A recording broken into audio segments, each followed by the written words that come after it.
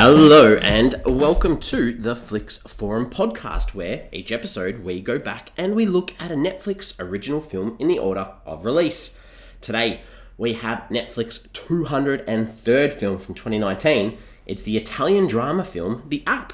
This is directed by Elisa Fuchsa and it stars Vincenzo Crea, Jessica Cresci and Greta Scarano. I'm Jesse and I am riding solo for this one. So thank you for joining me. As always, if you wanted to know anything about The App or you wanted to watch it, make sure you go and do that before listening, because I am going to spoil this film as we talk about it. The big thing about this is our last 2019 film on the podcast. The podcast. It's taken us 17 months to get through the 2019 Netflix original film. So as of next week, we'll be into the 2020 films, which is super exciting. So this is our farewell to 2019, and we're looking forward to 2020 next week. But before we do that, we need to talk about The App, this Italian film. Fast Fix. Start off with a Fast Fix, a quick summary of what The App is all about. So this is a hotshot Italian actor who becomes obsessed with a dating app, even though he has all the family riches in the world and a pregnant girlfriend. So this is obviously one of those films that has quite a bit to say, or wants to say quite a bit. I'm going to try and touch on a lot of it. This is an international film, and as we often say with the international films, I couldn't find anything about this film online at all. Nothing at all. In Vietnam, it's called Love Apps, and that's about it. There's nothing else around. It was released on the 26th of December, 2019 on Boxing Day, made in Italy, mainly in Italian. Not many people have seen it either. If you look at online, you see Rotten Tomatoes, there's only 3 ratings. They're all rotten, so no overall percentage. The audience, there's less than 50 ratings, but I reckon this is one of the lowest audience Rotten Tomatoes ratings that I've ever seen. Sits at 4%. That's one number, 4. That is it. On IMDb, it sits on a 2.7 out of 10 on nearly 1,400 ratings. So again, massively on the low side. And then if you look at Letterboxd, it sits on a 1.3 out of 5 on nearly 1,000 ratings. So overall, super negative. So what am I going to think about it? My early thoughts, well, I mean, this film really had everything going for it. There's no reason why this shouldn't have been a good film. It's got topical issues. It's got a young, decent cast, pretty well performed.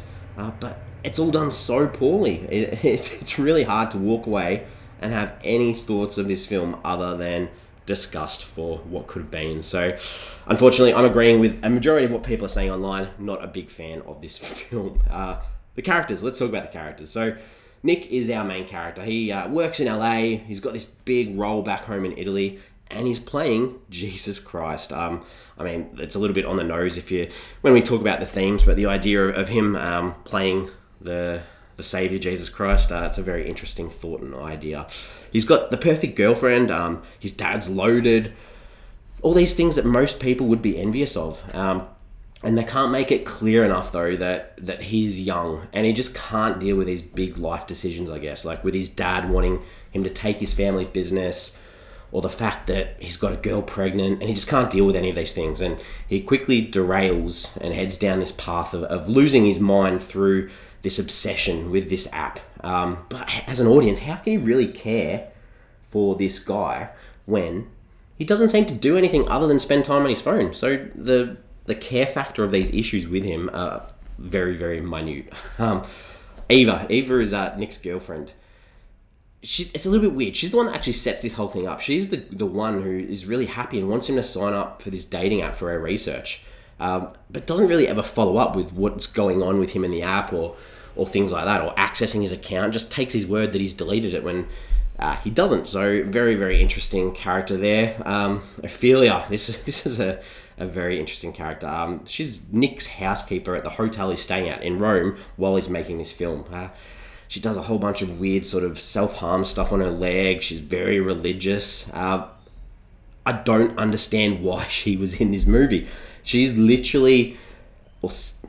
simply put in this movie to make the audience expect or believe that she's got some part in what Nick's doing with this app, but actually has nothing to do with the plot, the story, the events, apart from adding some of this religious context that a lot of Italian films seem to have, and add a bit of this theme and idea that goes in with Nick playing Jesus Christ. So weird character, just this real loose end that they want you to think she's got something more sinister happening, which isn't the case. Nick's got a little brother. His name's John. He idolizes Nick. Even though he's constantly told by the parents that Nick's no good and not doing the right thing. So, I mean, sweet little character. And then Maria is the character that Nick is communicating with through this app. I'm not going to say anything else. Let's leave it at that, because if you are still listening and want to check this out, then go check it out. I will go a bit more further into that as we move on. The director for this one, Elisa Fuxas. 9 directing credits. A lot of documentaries, shorts. Her biggest film is one called Nina from 2012, which is another film that was set in Rome. Obviously loves the Italian surroundings and creating Italy as a character as well. So haven't seen any of that, but I'm not too... I'll probably check that Nina film out at some stage just to give it a shot. All right, scenes. This is where we talk about things that we like, things that we didn't like. Unfortunately, I'm going to ramble a bit when we get to the things that I didn't like. So start off with some good things. So I think towards the end of the film, Nick is celebrating his brother's birthday.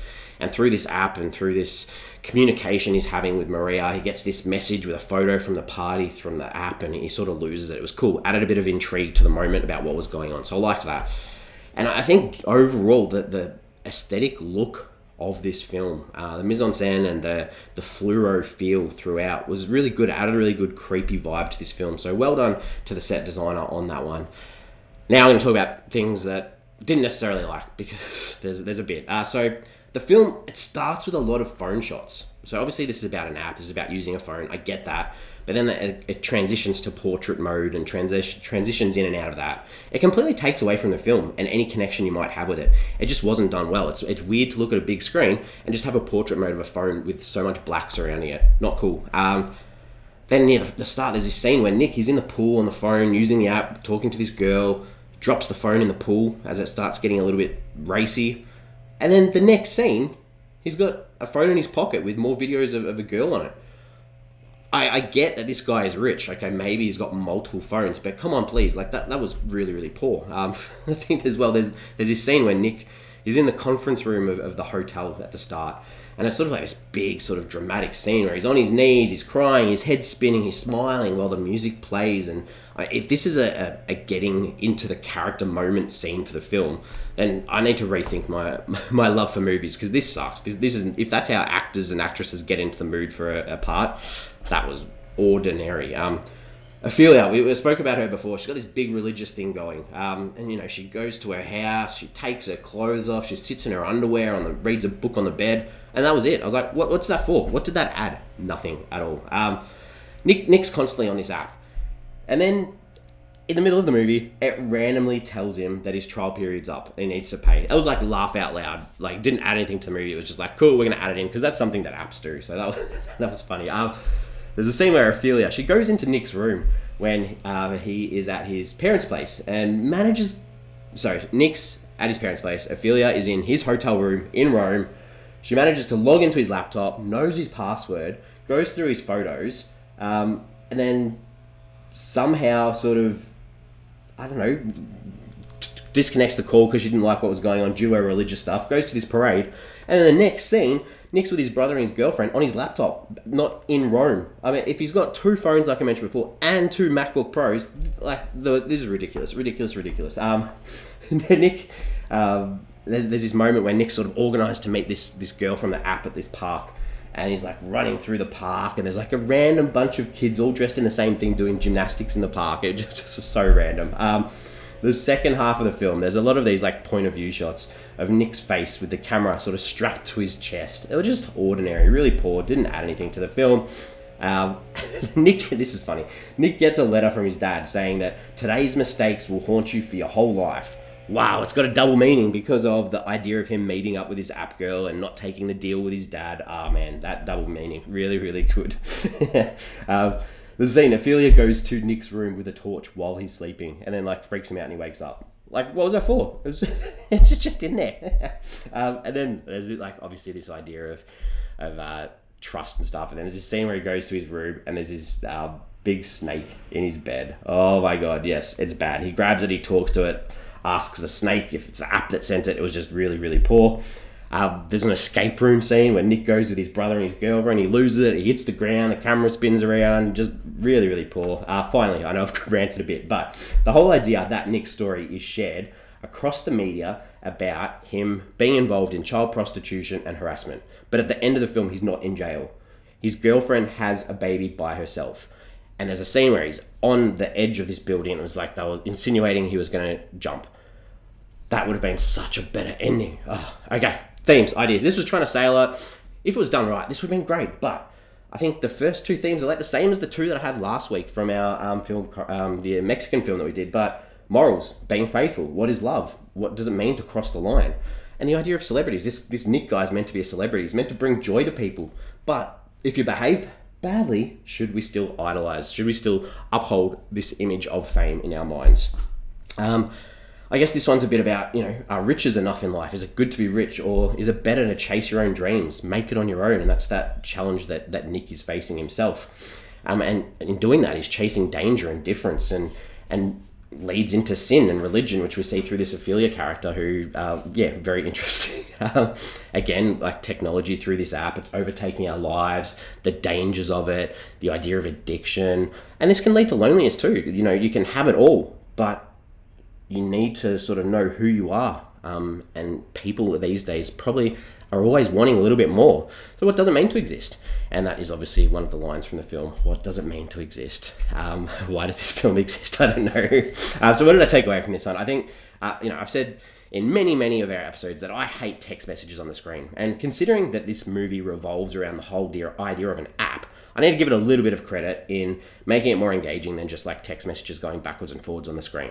But it is still pretty boring.